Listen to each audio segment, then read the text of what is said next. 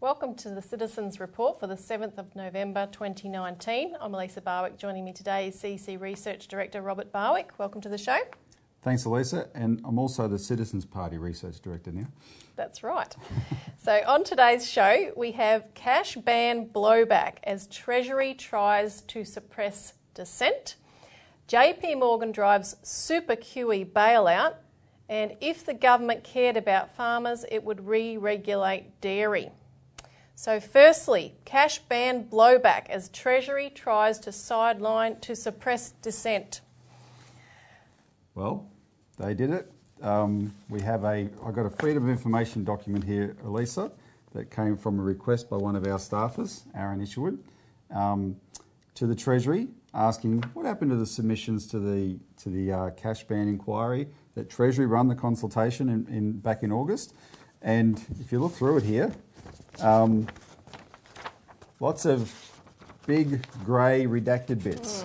So it would be very interesting to find out what lurks in there for sure. But can I highlight a few of them? Yes. The first thing, which is the worst part of it by far, is they acknowledge that they got 3,500 submissions, right, to the inquiry. Over 3,500 submissions. And then they said over 3,400 of these submissions are part of a campaign by the Citizens Electoral Council. We are liaising with your office on these submissions.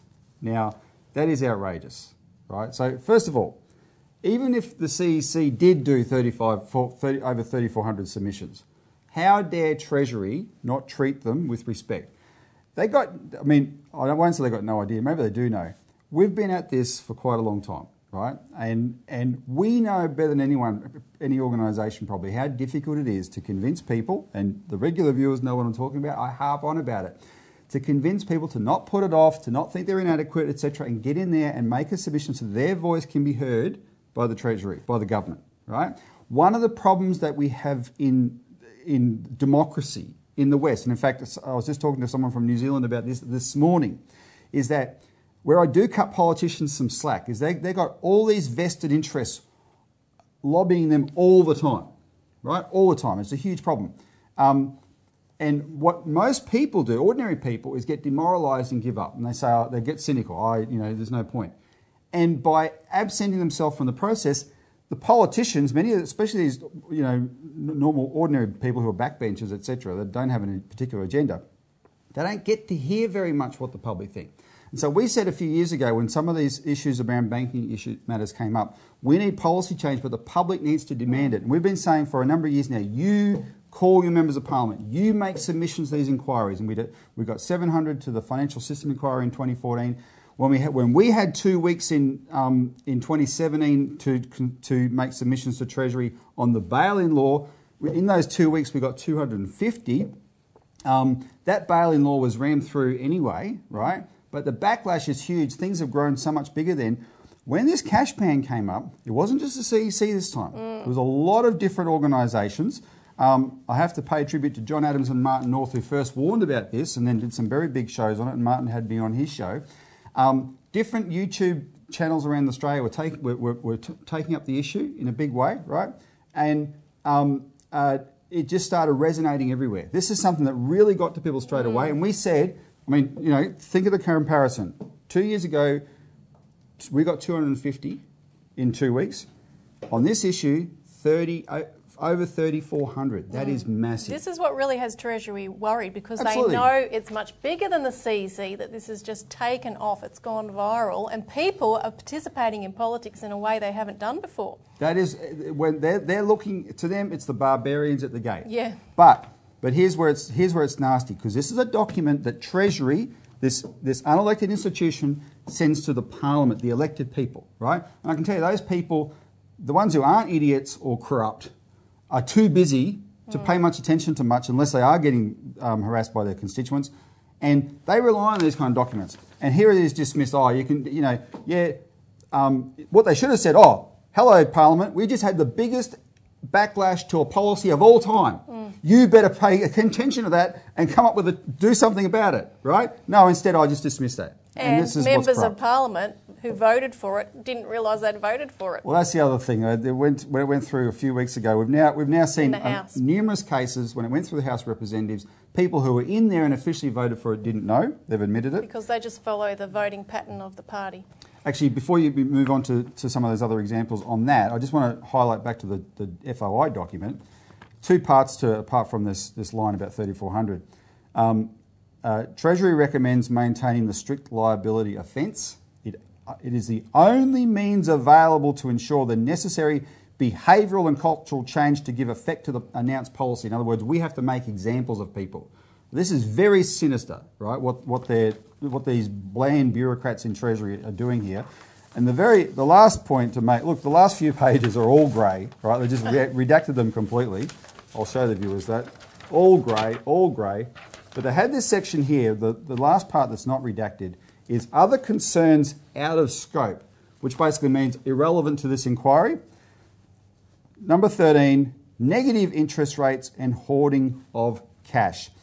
This is the concern is this is a preventive measure designed to restrict the hoarding and use of cash once the RBA implements a negative interest rates policy. And Treasury has just said that's got nothing to do with this inquiry. Rubbish.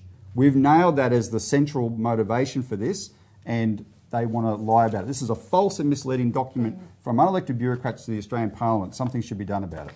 Now, funnily enough, this all proves that this method works. So make sure you make your submission to the Senate inquiry into this cash bill. You have around about a week. It's due on the 15th because they are the elected November. people. The Senate, they're the elected people. Don't worry about these jerks in Treasury. They're the elected people. By their nature, they have to look at these submissions differently. And join one of our Senate delegations if you can. We've had a number of delegations where 5 or 6 local people are fronting up to their MPs' offices. These are taken off. Which are really having a mammoth impact. There was one supporter who went up to his MP's aide and had a list of 9 people that were coming to the meeting, and the aide said, well, why do you need so many?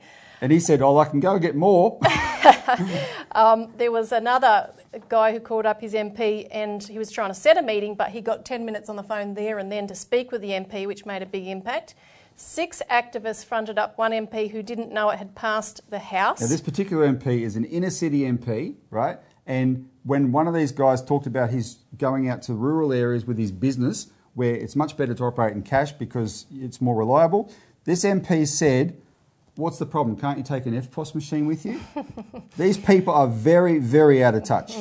And another senator's aide told a group of 5 activists that the cash ban bill is the #1 issue that they're being hit with, and said we are getting a lot of feedback. So contact us if you want to be involved in such delegation. And we'll have to take a quick break, but we'll be right back to discuss the international financial ramifications of all of this.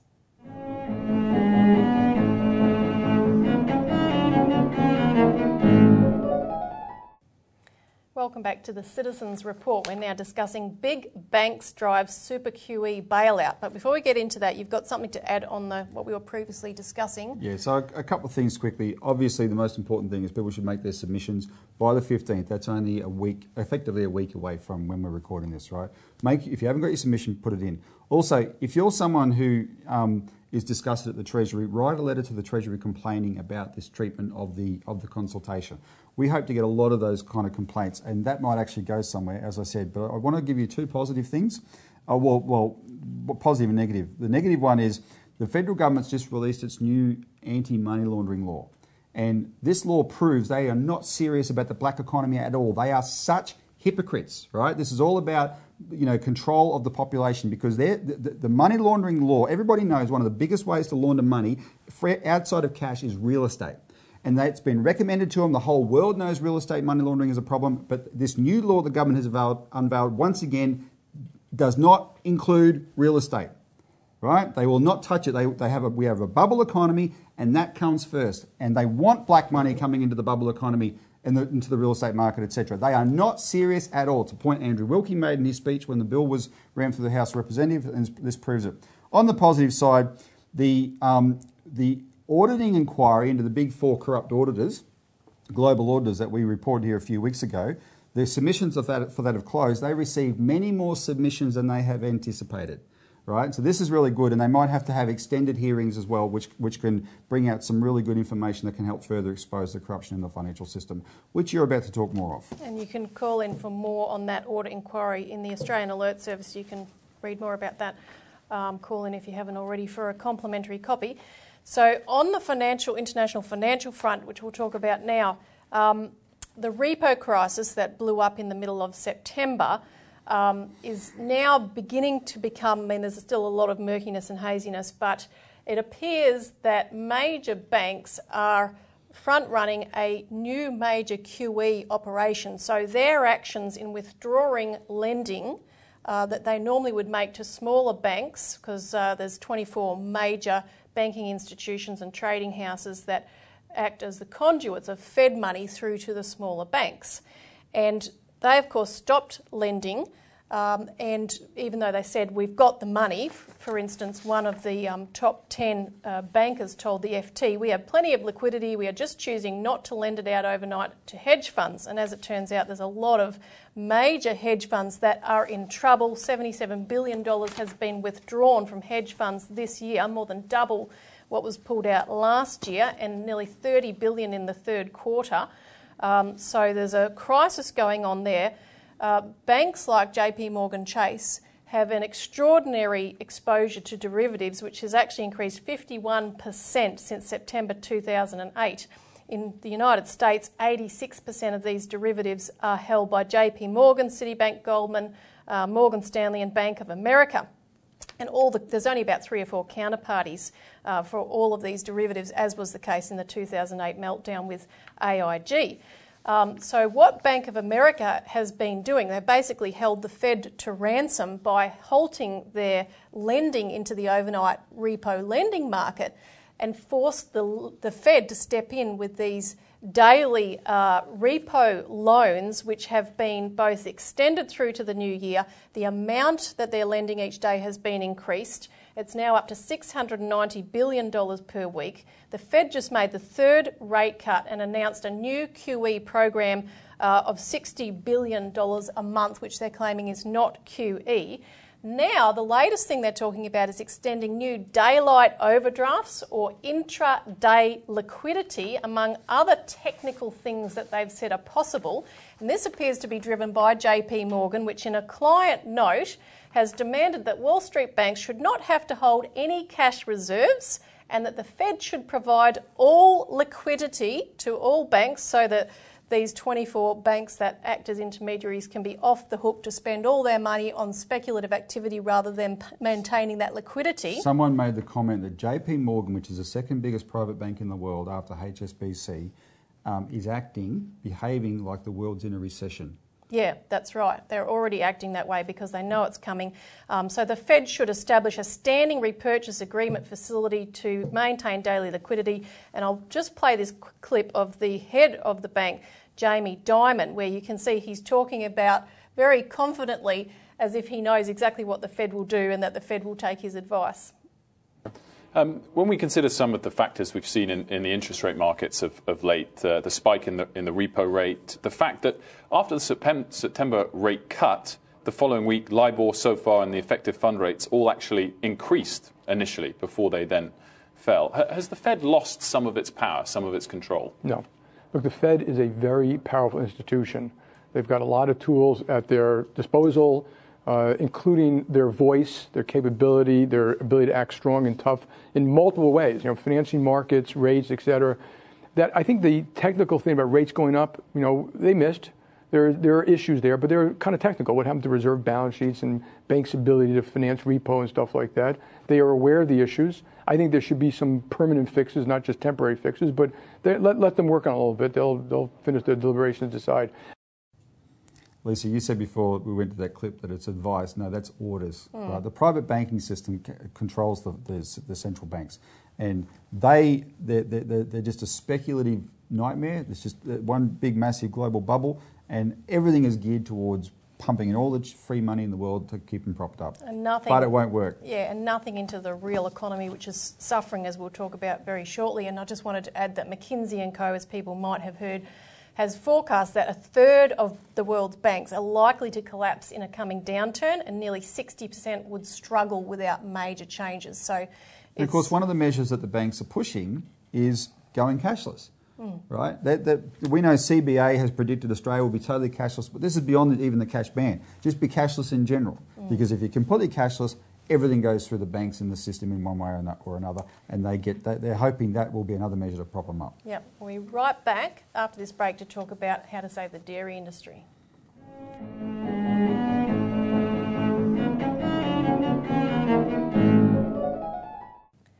Welcome back to the Citizens Report. If the government cared about farmers, it would re-regulate dairy. Now, between the drought and milk prices collapsing, we've gone from, in Queensland for instance, 1,500 dairies at the time when we deregulated the industry down to 385 today. Milk production, which had doubled in the decade leading up to that deregulation in 2002, has fallen consistently since. It's expected to drop to 8 billion litres this year, which would make it a 30% drop since peak production. Now, token efforts like the 10-cent increase on a litre of milk and various government handouts do not work, and I want to show a clip here from a month ago from a dairy farmer, Scott Pribenow, speaking to that. The supermarkets have actually, they put the price up in February, 10 cents, and when we got 1.4 cents, and Norco, our producer, put in the other 6 cents, so we got 7.5 cents. Then in July, they put the price up another 10 cents. No one knew anything about it. And they decided they need to start making money out of milk. Like, you dirty, rotten, mongrel bastards. You know, we need that 10 cents. My cows wouldn't be made into mince now or whatever. You know, I don't get it, Alan. I don't get what is Coles' agenda. Like, you've obviously decided to make money out of milk now, and you're going to look pretty bloody stupid when there's no milk to make money out of. And what is the government's agenda? Like, seriously, you've got this fund somewhere, and we're not going to see it till July next year? Like, there's guys around me who are hanging on by their bare scrimp of their teeth, and they're about 2 weeks away from sending all their cows to the abattoir. And so the agenda, what is the government's agenda? The agenda is neoliberalism, right? These people were brainwashed into this way of thinking, and it's got all sorts of stupid components to it. It's things like the law of comparative advantage, right, which says Australia shouldn't have dairies. Let New Zealand have the dairies. We'll just have mines, right? That's our strength. And no country can be sovereign, no country can be self-sufficient, no country should support its own industries. And in fact, the Nationals, we're going to talk about some of their policies in a minute, but the Nationals are still resisting the calls for re-regulation from that standpoint. But what happened with the milk dairy industry in Australia is one of the most graphic examples of how this neoliberal agenda was used to smash an industry based purely upon bloody-minded ideology, right? So the reason the Queensland ones suffered and people like Bob Catter have been fighting for them for years is because, yeah, it's cheaper to produce milk in Victoria. But the reason I was born in Townsville. For 6 years, I lived as a little boy. I lived in Townsville, and I drank fresh milk from around Townsville because it's fresh, right? It's slightly more expensive, but it's fresh. And they mow all that, destroy all that, and what they do is what deregulation did was destroy any sort of bargaining strength farmers had, and give it all to big and bigger and bigger corporations, right? And and those corporations are involved in think tanks, etc., which fund these policies to do it. It's corruption. That's all it is. And now, finally, we're at the very dregs of the industry, and the public are starting to see, man, you know, a few cents more won't make a difference to me, but if it'll save the farmers, what's wrong with it? But all the Liberals and Nationals can do is stick to their ideology. Now, competition policy, it was a fraud written by Macquarie Bank executives, and you can read more about that in the Australian Alert Service. But Pauline Hanson's going to make the Australian Competition Consumer Council set a minimum price if her bill passes on Monday. It's the minimum price for milk. The bill is the Australian Dairy Bill 2019. It's not rocket science. There's a minimum price the farmers need to stay solvent, right? And what we've been paying, the $1 a litre we've been paying, Elisa, that's only for the last, 7 or 8 years. Before that, we paid more. Did any of us suffer because we paid slightly more for milk? No, this is bloody mindedness. So what it's doing is slightly balancing it back in the way of the farmers. And the Labor Party has come out to support it, which is very good. But the Liberals and Nationals are saying, oh, we can't do this. Well, you'll see their excuse. Bob Catter talks about it. So we'll just hear from Pauline, who's teamed up with Bob Catter. Well, I put up a private members bill to save the dairying industry, so we have a set farm gate price set by the ACCC. It also includes a mandatory code of practice, and it calls for divestiture of the processors so they can't control the market. Now, this is a private members bill that I put up. The Labor Party have given me some of their time on Monday to ensure that the bill comes on the floor of Parliament and to be debated on. Then I hope that it will be voted on and get it moving. Yeah, so this is the point. The Labor Party moved for a minimum price scheme. Yeah, but Labor are helping you out effectively, Pauline Hanson, by giving you the time. Yeah, and of course, so this will come to a head. I'm very appreciative. Yep. It'll test out the Nationals. Very appreciative of it. I did have my time on the Thursday, but whether it could have got to vote, that was doubtable. Now, with the Labor giving me that time, they are very supportive of the dairying industry. I've spoken to Albanese. He said, yes, Labor will support the dairying industry. So now it's up to the National Party and the Libs to come on board with this and ensure that dairy farmers have a viable industry and are paid the right price for their milk. So that's going to play out in the Senate, and then it might come down your way, Bob Catter. Well, I've moved 3 times for this and I got no support in the House of Reps except from the crossbenchers. But the Labor Party moved for a minimum price scheme before the last election. They would be arch hypocrites if they didn't back Pauline now. Point 1. And point 2, I think there will be an imperative and a momentum built by Pauline in the Senate that will enable us to get the numbers in the House. There's at least 2 people contemplating crossing the floor. So if the federal government doesn't come into it, they're going to be deeply embarrassed in the House of Representatives. I think it's going to put the National Party on notice here. If they're accusing me of taking their policies with the mandatory code of conduct, they've sat on their hands for the last year and a half. It was in the bottom drawer. It's going to stay there. The last 20 years. Well, the whole fact is that if they don't support this, it shows them what they are. Bloody hypocrites. Get out there and support the dairy and farming sector that we're losing in droves, or they're suiciding. So they've got their chance on Monday. Show us exactly where you stand. I can't help but say their 4 spokesmen all said, if you give any assistance to the dairy industry, you'll destroy our international trade agreements. That's a terrible statement to make. Threatening Pauline and myself and the other supporters. So, Lisa, I just want Bob Catter talked there about the Nationals saying about attacking them over. Oh, this is going to hurt our trade agreements, and this is the insanity that's been used to smash industry for too long, right? What I'm happy about though is what we're starting to see is the signs that neoliberalism has had its day. It's been a 40-year experiment that's destroyed our industries across the board. There's a reaction to it. The reaction is people are dropping the ideology and just saying, how do we address and solve the problems, whether it's in industry, whether it's in the banking system, etc. Because we want to have a functional economy at the end of the day, not some purely ideological system where a handful of super rich and the rest of us are beggars. Exactly. Now, final reminder to make your submission, because that's the biggest way you can make an impact into this entire scenario. Call us if you need more information. Thanks for tuning in this week. Thanks, Robert. Thank you. And tune in again next week for the Citizens Report.